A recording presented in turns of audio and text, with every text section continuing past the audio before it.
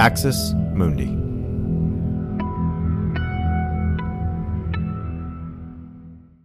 You're listening to an Irreverent podcast. Visit irreverent.fm for more content from our amazing lineup of creators.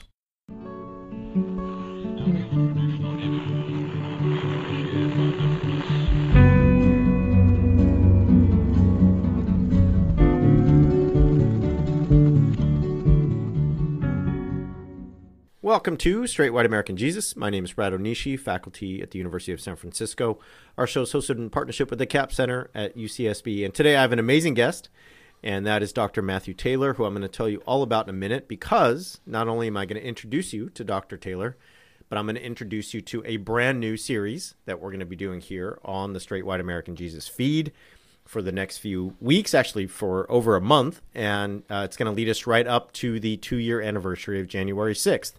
Before I tell you about it, I need to tell you that I will be down in Southern California in January 13th at First United Methodist Church in Costa Mesa, and January 14th at Mission Hills Church in Los Angeles. So if you're around, I'm going to be talking about my book and Christian nationalism, and how Christian nationalism has an incredible kind of foundation in Southern California. So if you're around, come see me. I'll also be at Elliott Bay Books in Seattle on January 19th. So all you Seattle folks, PNW people, I hope I can find you there. All right, let's get to it.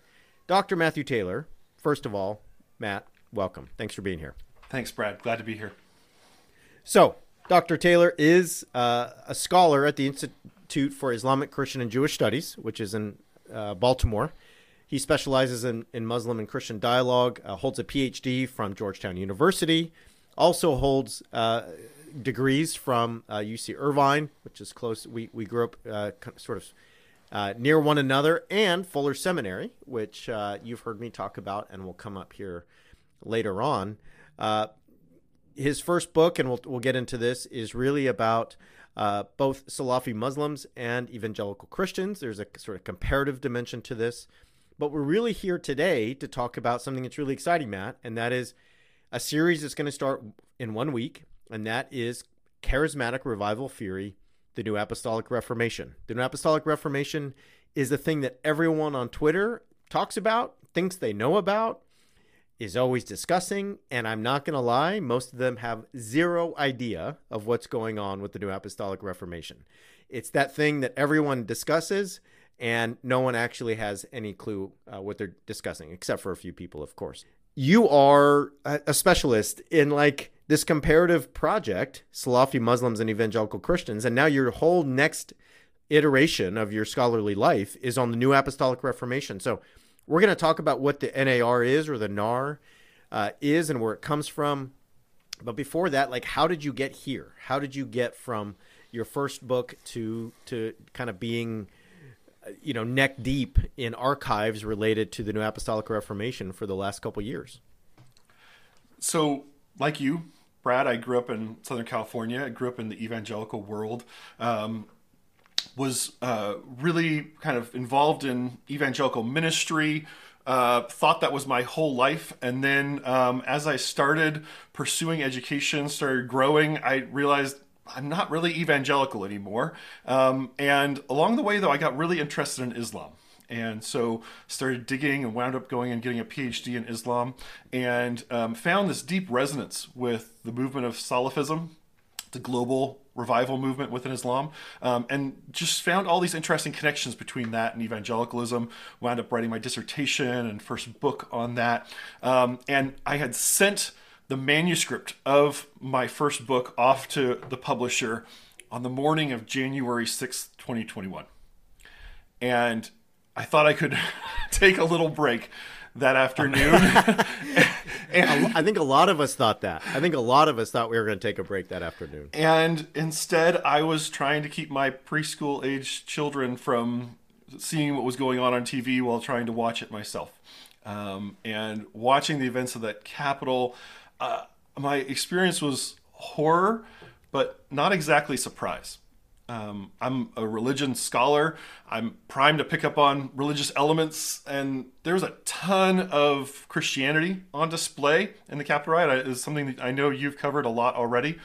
But I also felt there was something deeply personally resonant about the style of spirituality that we saw that day.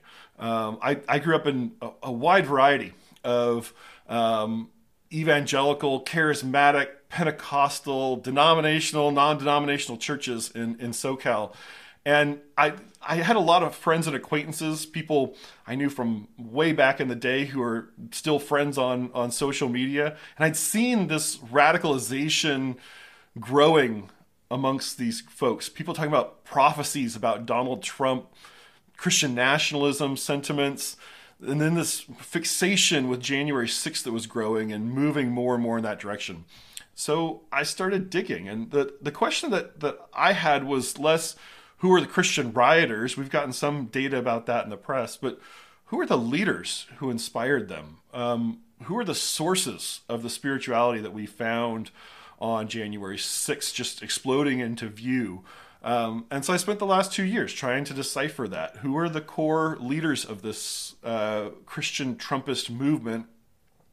And how did they help create the atmosphere of the Capitol riot? Thanks for listening to this free preview of our Swag episode. In order to get access to the full episode and so much more, become a Straight White American Jesus premium subscriber by clicking the link in the show notes. It'll take you like 2 clicks, I promise. In addition to getting access to this episode, you'll have access to the entire Swag archive, over 550 episodes. You'll also get an extra episode every month, ad-free listening, Discord access, and so much more. All that for less than $6 a month, and it helps us keep our flag up and continue to safeguard democracy from religious nationalism, extremism, and rising authoritarianism. Check it out. It's not hard, I promise.